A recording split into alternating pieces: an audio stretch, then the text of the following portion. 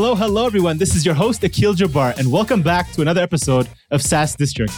In today's episode, we'll be talking about SaaS sales done right, how to build a CRM product that actually sells. Today, we have our guest, John Golden, joining us. John is a global renowned sales and marketing thought leader and currently the Chief Strategy and Marketing Officer at Pipeliner CRM, which is a unique CRM that provides both salespeople and sales management various ways of displaying and analyzing sales data with instant dynamic visualization that enables rapid adoption rates aiming for better user experiences. John is also an Amazon bestselling author of 2 books, Winning the Battle for Sales, Lessons on Closing Every Deal from the World's Greatest Military Victories, and Social Upheaval, How to Win at Social Selling. He has done over 600 video interviews of thought leaders for Sales Pop, an online sales magazine, and also has a podcast with over almost 300 audio interviews. So welcome, John. Super excited to have you on SaaS District Show today. Yeah, thank you, Akil. Thank you very much. Sweet. So obviously for those in our audience who maybe don't know your background, can you share how you formulated the idea, how you joined and became part of this CRM SaaS product built for sales team? You know, I think you started in 2014 and then you guys joined, I think you joined in 2016. Obviously you have that long-term background in sales and leadership. Yeah, so where it came from is that is in my background. I was running a sales consulting company at the time called Huthwaite, which was most people know as Spin Selling, Neil Rackham's research and book.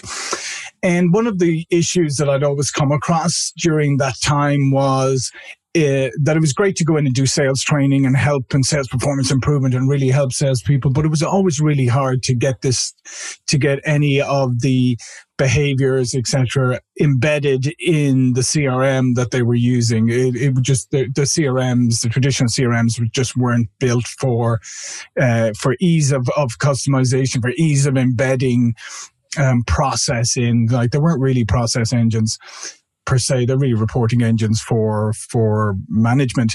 So then when I left Huthwaite and was moving on, I was starting up my own small management consultancy, and one of my first customers was Nicholas Kimler, the founder and CEO of Pipeliner, and he had this Pipeliner CRM, and he had this new CRM that he had started building in around 2014. And what I liked about it was he was coming from a sales-centric point of view. And when he showed me the original product, I thought, oh, hang on a second, here is a product that can actually support sales improvement, support salespeople properly, embed process, all of those things. So he asked me to come on board to partner with him to bring this to market, and that's what we've been doing together since 2016. Very cool. So it seems like you obviously believed in the product when he showed you kind of initial stages. I mean, it seems like there was a lot of things out there built, you said, for sales managers. But yeah, I've seen that countless times, right? You have salespeople, you're trying to give them to do a CRM, but they're used to, spreadsheet or, how they do it. And to get them to adopt, to use a software that isn't, necessarily easy or helping them, what's the point, right? So that's cool that you guys actually found something in a specific niche. Yeah. No, absolutely, because traditional CRM was really built from a management point of view. It was built to extract information and run reports for management, and there was never really anything in it for the salespeople themselves. So we took a different approach, and we thought, if we build something that, people use what they like, if people like the system and they use it, then they'll input the data, and the management will then get exactly what they're looking for. They'll get the accurate data and be able to run reports properly and all that good stuff. But it starts with actually driving usage and adoption by the salespeople themselves. And just before we get into more details around that, have you guys raised any external capital? Are you guys completely bootstrapped? Just to give our listeners an idea of how big size you guys are, where you guys are in that kind of journey. We're a private company. We have some private investors, and other than that, we don't have major outside investment. We're kind of self-contained. Cool.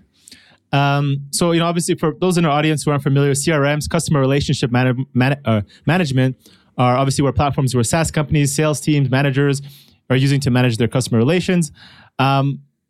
At the time, so you mentioned, there was a problem for the market, but, right now there's over 600 options in the market. I don't know how many there was at that time. What else did you feel that was missing? And you thought you could kind of fill in that gap for that? Yeah, I mean, I think it's an interesting point where you say, yeah, the 650 or whatever. I think G2 Crowd has something like 650 CRMs listed on it. Yeah. I think a lot of the problem is that the term CRM is ill-defined to begin with. I think there's solutions in there that are not really CRM. There's a lot of point solutions.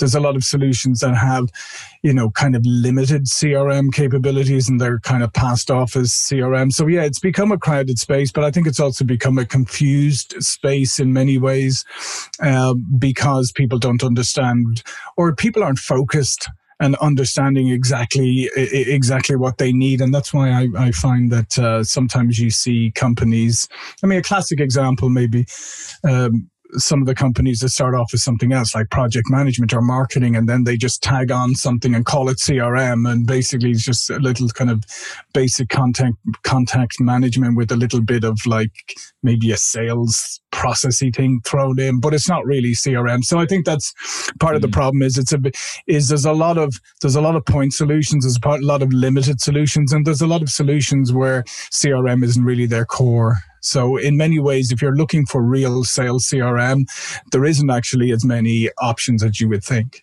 And at the initial stages, so when you joined in 2016, you were kind of building out the product, you were trying to take this out to market. What was kind of your go-to market strategy? How did you guys find? At what point did you realize you had product market fit? And what were the practices maybe you and your sales team were able to kind of find your ideal customers in that early stages?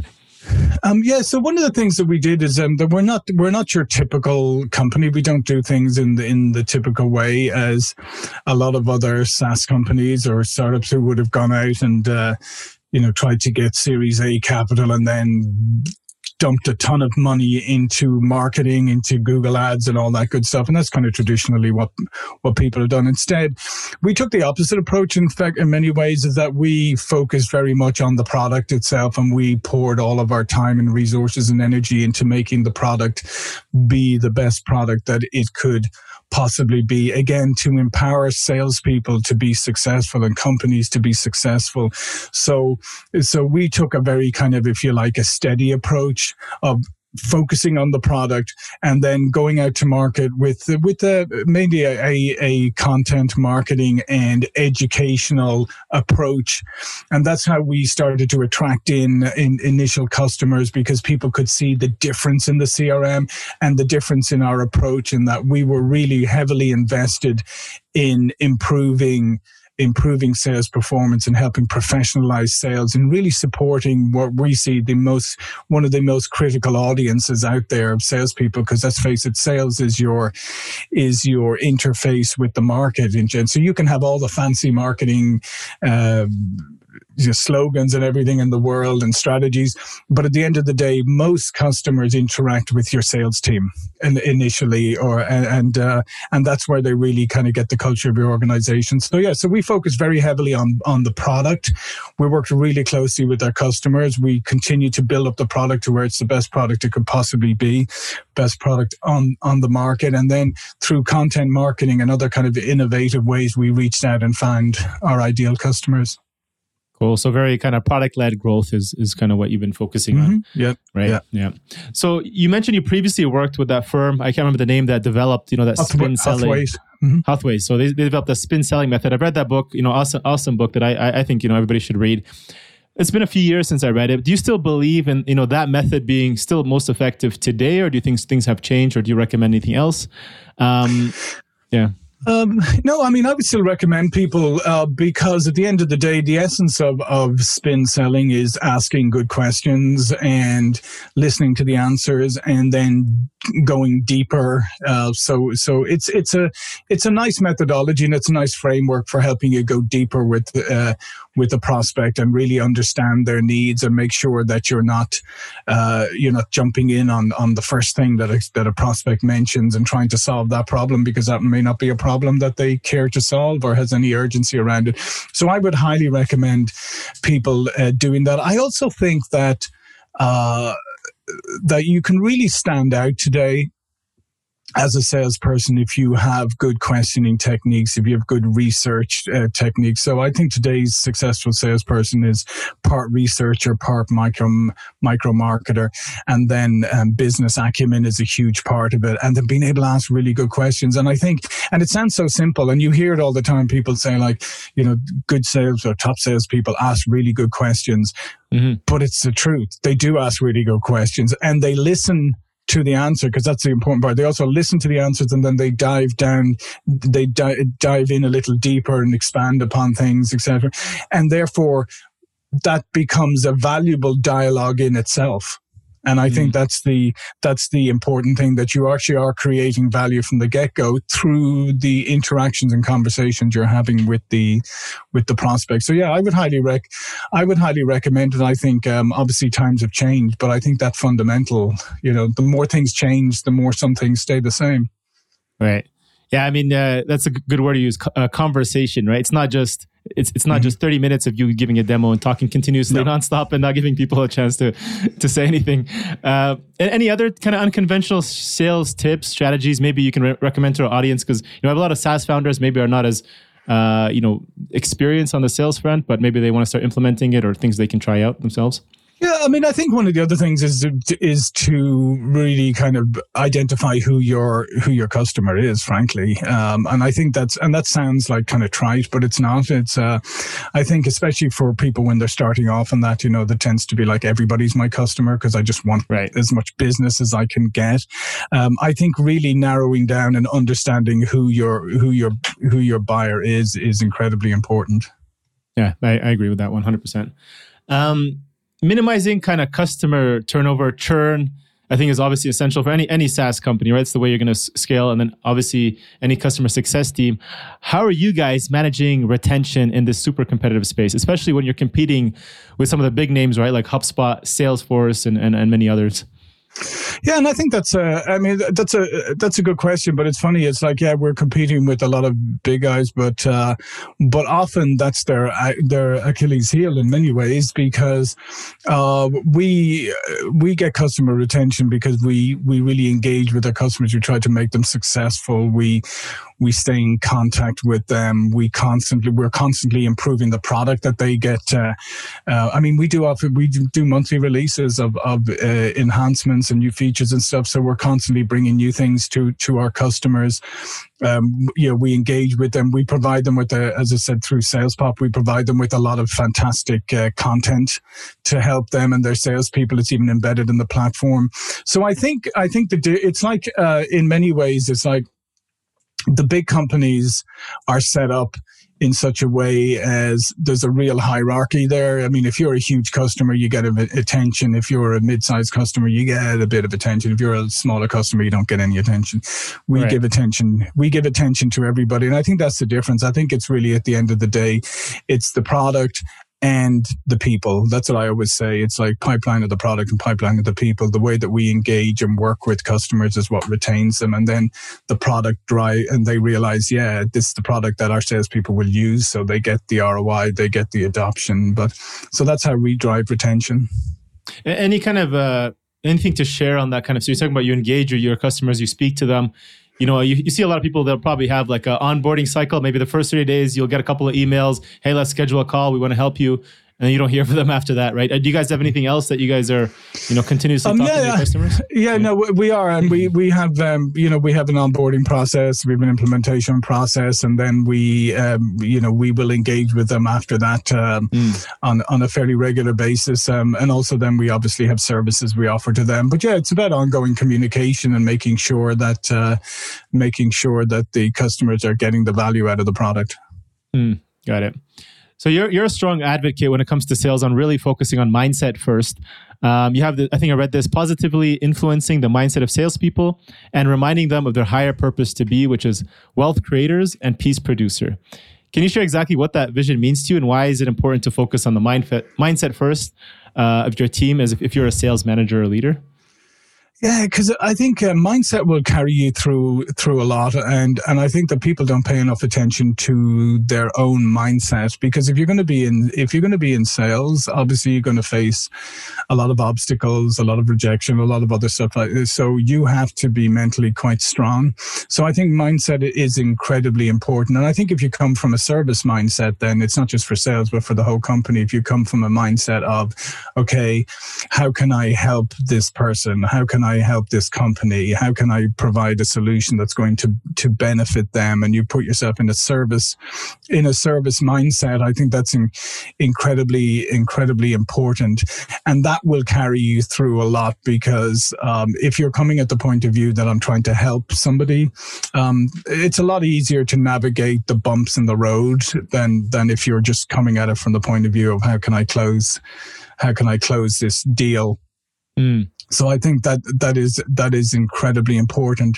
And then I think the other thing is also to help salespeople like have pride in what they do, because the reality is that they are the ones who help to facilitate commerce and trade, because when we're talking about selling and buying, I mean, it's trading, and you can't, basically, if I'm going to trade with you, right, it's not going to work out very well if we're fighting with each other, right? Is it? So, I mean, it's much better that if we develop a mutual respect and a win-win situation, etc., then we've created a great environment, but we've also helped to spread to the community as well, because when people are trading, when people are doing well, I mean, they're not fighting. And as we see in the world today, there's what happens when the opposite happens.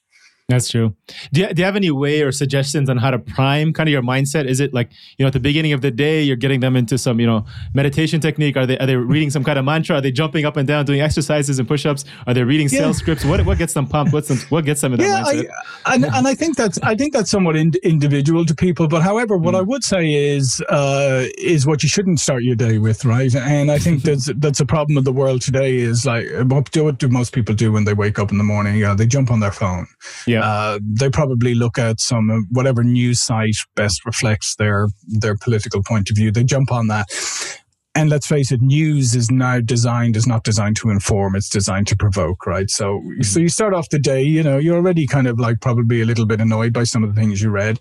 And maybe you go on social media then, and then you get into the whole comparison thing, and you think, oh my goodness, Akil seems to, what a great life he's having, and my life sucks right now because I'm so... Already now you've started your day with a bunch of negative inputs into your brain, right? So what I would encourage people to do is to look at how you start your day, to look at what inputs do you allow into your mind. And especially as a salesperson, I mean, if you're going to be, prospecting or whatever, you don't need negativity in your mind. You need like extreme positivity. So I would say find something in the morning. Is there music that uplifts you? Is there exercise that, pumps you up? Is there somebody that maybe you're better off talking to? Maybe your partner, your spouse, whatever, somebody who can pump you up. But try and pay attention to how you start your day and what frame of mind you start in, and really pay attention to getting yourself in a positive frame of mind and shutting out the negative influences. So just like most people, I would say, you wouldn't start your day with cake and ice cream for breakfast, right? I mean, maybe some people do, but generally speaking, you wouldn't. So why would you start your day with mental cake and ice cream? I love that. That's a good way. I mean, yeah, and there's a lot of stuff. I mean, you have to be careful on your social media, who you follow specifically, right? You can go on Twitter and you can easily get, carried away with a lot of that negativity. So exactly. You can choose the positive. Yeah. A quick note from our sponsors today, and we'll be right back. Being a great manager has never been harder. The relationship between employees and their managers is the key driver of workplace productivity and engagement. We believe with the right tools, managers can be exceptional leaders. Work Patterns is designed to make team management easier than ever by enabling continuous one-on-one feedback, collaborative meetings, goal tracking, and workflow management all in one place.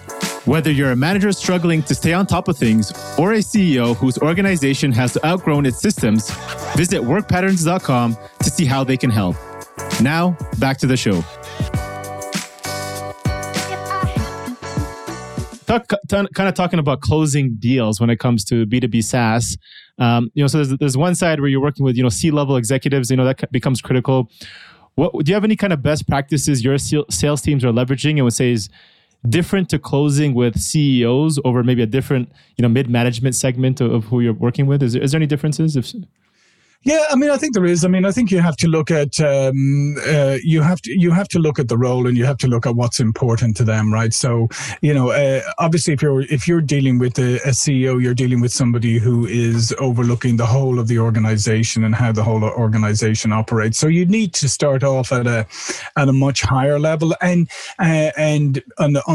make sure that you understand what the initiatives are for the business, because that's where the CEO is coming from.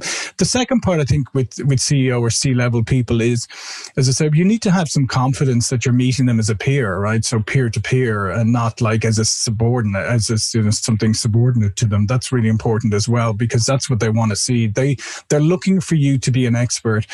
I think when you're at mid-level management or whatever, the considerations are maybe a little bit more focused in terms of like, these are things that directly impact them, as opposed to maybe looking at it at a much higher level. So you have to dive a little deeper into that. And I think the other key important thing is, especially with middle management, is to understand that there's a business element and there's a human element. Because when you make a purchasing decision as a consumer, right, in B2C, right, there's no real ramifications for you buying something crappy for yourself, right? You just wasted right. money, okay? So you just made a stupid purchase. Maybe, if I go and buy the latest, 4K TV and stuff, probably the most that's going to happen to me is my wife would hit me over the head with it for wasting money. But in a B2B situation, right, if I make a purchasing decision, I'm putting my stamp on it. So now it's going to be considered, John bought that CRM, or John, even though there may have been a load of other people involved in the decision, there's always somebody it's associated with. So I think you have to understand that there is a lot of emotion that goes into it, that goes into the purchase. So you have to make sure that you can help that person who's making that decision feel comfortable that they're making the right decision, support them, and then support them after the purchase, because that's often the point where suddenly, the purchaser feels a little bit alone. So I would say when you're dealing with C-level, I would say you have to be at a very strategic level. You have to be very confident, good business acumen, really understand their business, understand the hot buttons for the CEO, what the business initiatives are. When you're at a mid-level management, like really understand the initiatives, obviously, of that department or that head or whatever, but also understand that they're also navigating within their own organization. So how you can support them and make sure that they feel comfortable moving forward. Mm. And how does that change when you're kind of comparing, enterprise level versus, working with SMB? So you mentioned CEO, mid-management, enterprise level. I imagine there's a lot more people involved in the decision. Anything else you've seen kind of in how that's presented? Yeah, no, I think at enterprise, there's a lot more people involved in the decision. So you have to. So one of the things that we built into Pipeliner CRM is we have an org chart, and we have a buying center, and we have relationship graphs. So basically, and these are all visual.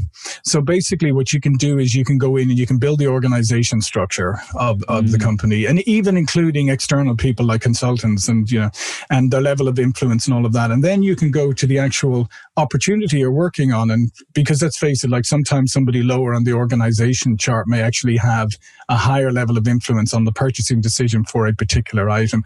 So you can build out the political map of who they, what roles do different people play in the buying process? Who's a supporter? Who's a naysayer? Who's maybe an influencer? All of that kind of stuff, even external. And I think that's the part when you're dealing with larger enterprise companies, is you really need to know who's involved in not just the buying decision, but influencing that decision. You need to identify them and understand them. That's the only way you can, if there's a major naysayer in there, you need to figure out a mitigation strategy for that. If there's somebody who is an influencer, but they're slightly off here, you got to figure out how you can best leverage them in the process. So it's really about understanding the landscape.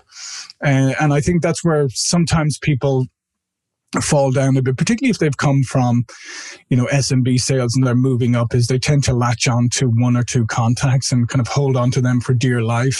Mm-hmm. And in the larger enterprise selling, that's not gonna work.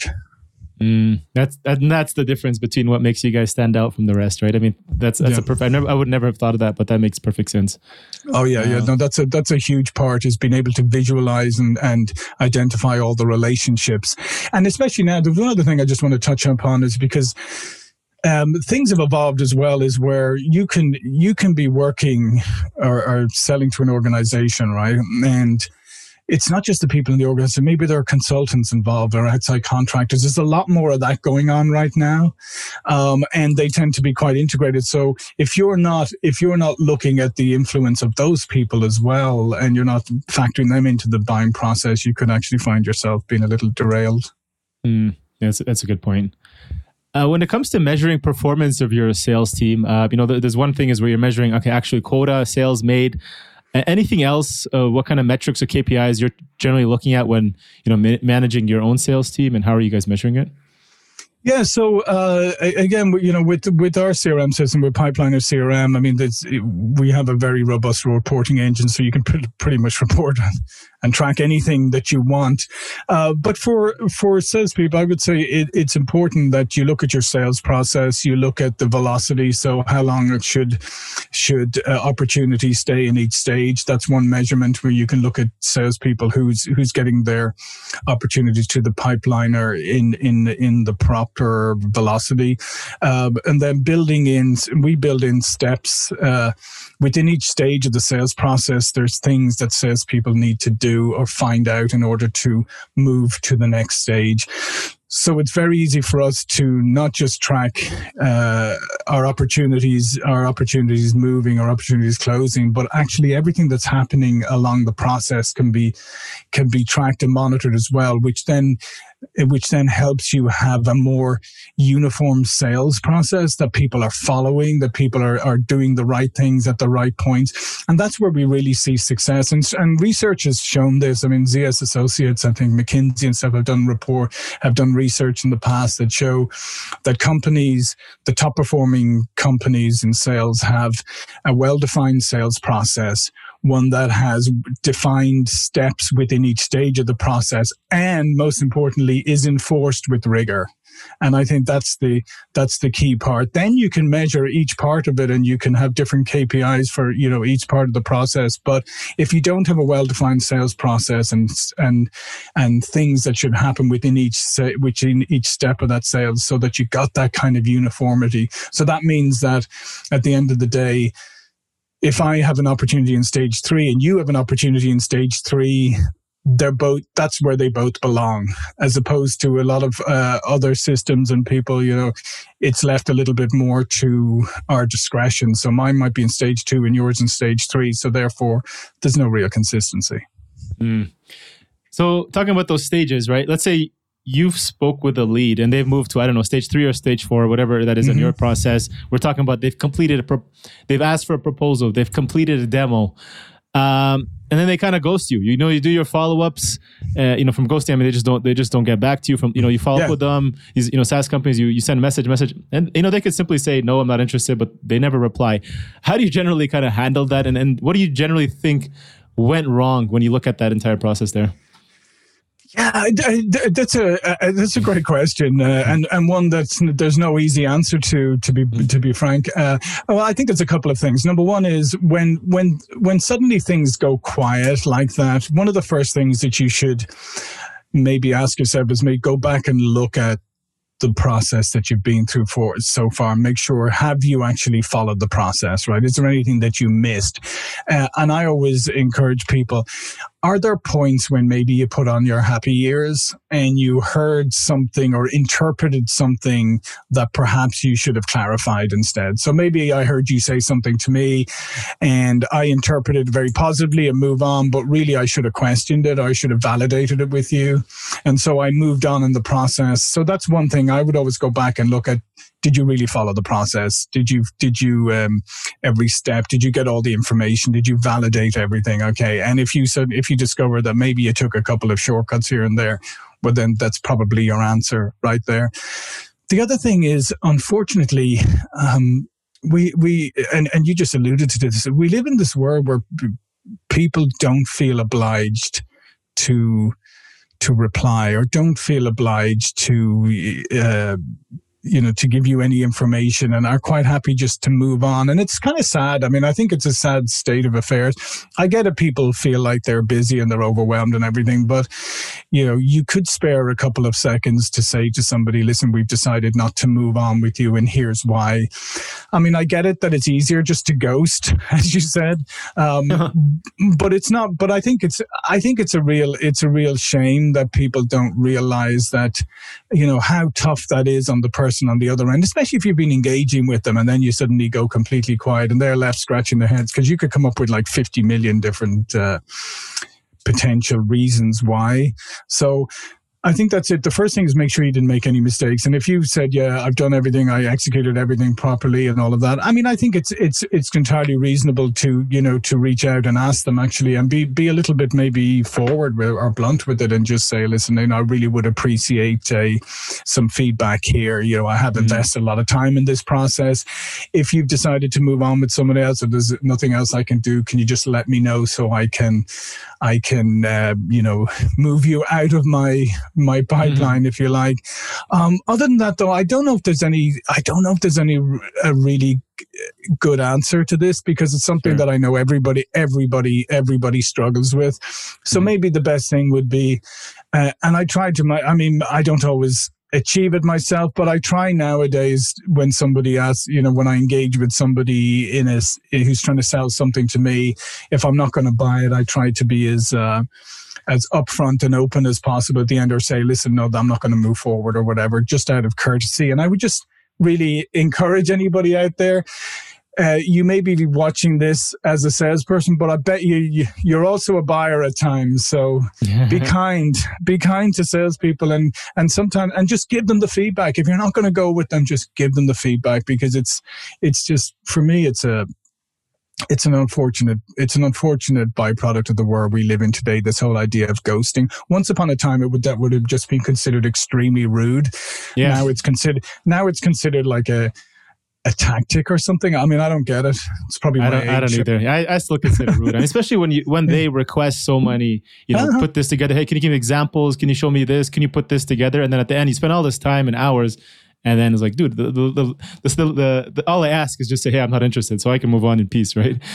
Exactly. Yeah, I mean, it's terrible. But like I said, it's just a disappointing the way the world has developed, because I think there's I just think manners, manners aren't held in the high regard they should be. Yeah, exactly. So when it comes to growth strategy, you mentioned at the beginning, very product-led, growth-driven. Is there anything else you guys are doing, differently or focusing on today for acquiring more users, and anything else that's worked best for marketing and user acquisition that you can share? Like I said at the beginning, is like our content marketing strategy is very robust, as you said. We have SalesPop, and we just did Pipeliner and SalesPop. We just did a global event the other day on trust. So we do live global events. We bring in thought leaders from across the globe to talk about issues that are important. Like we did resilience, we did trust. We're coming up now with customer experience. We did a bunch last year as well. So, and then we go out and find the best experts and thought leaders out there, and we bring really solid content to people, and that attracts people to us as well, because they realize that we're not just about selling a CRM platform. We're also about education. We're about improvement. We're really about helping people be the best they can be, and that has been a very good strategy for us, because it's something that we passionately believe in. So it's not a contrived strategy, and I think that's the key thing. Is when you go to market, you can go to market with you can come up with some clever or contrived strategy, or you can go one with real passion and honesty. And that's the approach we took. We want our product to be the best product that it can possibly be, and we believe it is, and that's why we invested so much time and energy and resources in developing the platform. But we also want people to improve and get better at sales, and as I said earlier, get the respect that they deserve. So it's something we believe passionately about. We've even partnered with DePaul University in Chicago, and their sales undergrad program is powered by Pipeliner, and they use it in class so that these undergrads who are learning to be salespeople actually learning to use CRM and that, and to use Pipeliner. So it's something that we're passionate about. And I think that's the key. Is I think people see through fluff quite quickly today, and there's a lot of it about, and I think that's probably why, because we're very familiar with what fluff looks like. I think what people really are attracted to is a real passion and a real honesty around it. And I think that's where we're coming from. We come from a real passion and a real honesty to help to deliver the best product, but also to help people be the best that they can be and partner with them. And that's a strategy that's worked very, very well for us. So I think that shines through in the end is your belief and your passion in the product. Because at the end of the day, let's face it, if I'm not passionate about my product or service, why should I expect you to be interested in it? Yeah, it'll show. Very, very quickly. Yeah, I love that idea of partnering with universities, having them use it as part of their training of their graduate program, and then when they go out to the force workforce, they actually continue to use it and adopt it and train other people. Is there any growth strategies that you've tried and maybe have failed or haven't worked and wouldn't do again? Maybe just one or two. That's a good question. Sometimes we've done some of the more traditional things that that other people have done. We're trying advertising and things like that. But to be honest, at the end of the day, we opted out of that because you need to pump a ton of money into it. And it's become to the point where it's prohibitive for most organizations, and kind of it's self-perpetuating too. It's like everybody does the same thing. As I said earlier, they get seed money or they get Series A or Series B, and it's almost like it's a pass-through to Google, because they basically get this money from the VC and then immediately goes to Google Ads, and suddenly it's just and then the price of everything just skyrockets, and people get confused and all of that, and then they end up going to review sites or whatever, and that's where we found it to be more effective. Is we make sure that we're well represented on third-party review sites, and that we make sure that because we've got great customers and all of that we have plenty of reviews and that, so that people can get an understanding from third parties. But I think the whole like retarget marketing and the extensive advertising and all of that kind of stuff is something that I don't see huge amounts of value in it anymore, because the prices have been driven so high and it's so competitive, and I think people are kind of tuned out, to be honest. Yeah, makes sense. Kind of shifting gears here, I'd like to kind of move towards kind of the rapid fire questions. Obviously, you can take your time here, but just to kind of get, it's more personal. What's one advice you wish you had known and would tell your 25-year-old self, knowing what you know today? I think the only one piece of advice I would get is just, continue to be open-minded and jump on any opportunity that presents itself, and don't worry about, because one of the things I come across a lot is about, it's not so much fear of failure, it's actually fear of success. It's like when people get an opportunity and then they're like, oh, this is fantastic, but if I get this, then maybe I'll have to move, or maybe I'll have to change this. And they talk themselves out of even ever applying for it. So the one piece of advice I would give my 25-year-old self, or anybody else, is be open, take opportunities, because you just never know where they will lead to. And don't worry about all the ifs and buts. Like, get the opportunity first and then worry about those. I figure it out. Yeah, I love that. What are some of the biggest challenges you're currently facing in order to continue to grow Pipeliner? Meaning, what is keeping you up at night these days? Keep me up at night, and nothing in particular. I mean, I think the biggest challenge is the one that you alluded to earlier, is that the fact that it appears on the surface to be a very crowded space, and there's a lot of people, so there's a lot of conflicting information out there, and that's the hardest thing. There's a lot of noise, and I think that's the toughest thing to break through. I mean, we're managing to do it, but I mean, I do wish that people were a little bit more discerning in defining CRM and what CRM really is, etc., and all of that. But that is the hardest part, is just breaking through the noise and because once we get our product in front of people, they're like, wow, this is amazing. How come we've never seen this before? So it is breaking through the noise. But I do think, we're making great progress in there. And, we've had, even 2020, we had a great growth year, and, great growth year every year in 2019, 2020, we're on target for more growth this year. So, our strategy is paying off. But yeah, I would say that's the most difficult challenge is the amount of noise and the ill definition of the space, I think. Right. Who or what would you say are the best 3 resources? It could be books, it could be people, mentors, or people you follow. Who you'd say have been the most instrumental to your success over these last few years?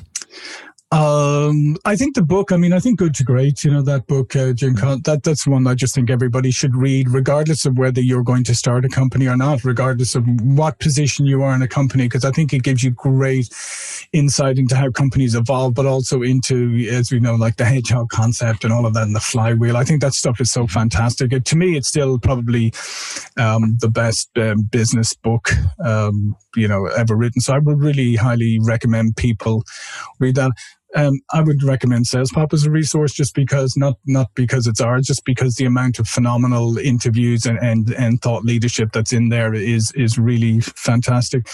And it's apart from, mentors or people who influence me. Like I was privileged to spend some time with Neil Rackham, who wrote Spin Selling and who did the original research. So that was, and actually even go on a sales call with him one time, when I asked him to come along with me, which was great as well. I would say Neil was a great influence, and I would say those are the key influences. Very cool. Yeah, I love that book, Good to Great, Jim Collins. We'll add that on the show notes. If you guys haven't already read it, you guys should definitely check it out. You should just read it, because it's an easy read, and it's quite and the insights that it'll give you are powerful. Yeah, absolutely. John, what does success mean to you today? Whether that's personally, financially, business, life, no right answer. Yeah. Well, I think number one, success is family. Obviously, I think that's the way it should be. Whatever your definition of family is, or your the thing around you. I think adding some positive energy to the world and influencing those around you in a positive way, because I think people spend too much time pontificating and posting online about big, mega, macro, global issues, instead of focusing on just being the best, partner you can be, being the best parent you can be, being the best person in your community, whatever. So for me, success is about influencing those around you in a positive way and building the best family that you can possibly build. And then beyond that, I think success now is bringing Pipeliner to a wider community, not just because it's our product, because I truly believe that this is the product that will help so many organizations and so many sales leaders and sales people across the globe. So continuing to grow is another measure of success. But I would say most important is to influence positively those you come in contact with. That's success for me. Day-to-day, simple things. You don't need to wait for the future to happen. It can happen right now. Exactly. Love it, John. John, where can our founders get in touch with you, learn more about you and Pipeliner? This has been great. I've enjoyed this. Yeah, absolutely. You can find me on LinkedIn, John Golden. I'm pretty active there. You can contact me through SalesPop. That's salespop.net. You can get me through pipelinersales.com as well, which is I would encourage you to sign up and take a trial of Pipeliner if you haven't already, so you see it for yourself. But yeah, please reach out to me, send me a connection on LinkedIn. Check out SalesPop. But yeah, I'm always interested in hearing from anybody, and if I can help, I certainly will. Thanks, John. We'll add those to our show notes. People can say hi to John. Thank you so much for jumping on today. I really appreciate it. Yeah, listen, thanks for having me. Great conversation. I really enjoyed it. Thank you. All right, cheers. Thank you all for listening in to this episode and joining SaaS District today. Don't forget to leave a review and subscribe for future episodes where we interview top leaders in the SaaS industry. If you're a SaaS company looking to grow and unlock the true value of your business, get in touch with us at horizoncapital.com. And myself or one of our consultants will provide a free assessment to help you get there and hit your goals. If you have any feedback or suggestions for this podcast, please DM us on Instagram or LinkedIn at Horizon Capital and help us improve our content for you all. Thanks again and hope to see you on the next one.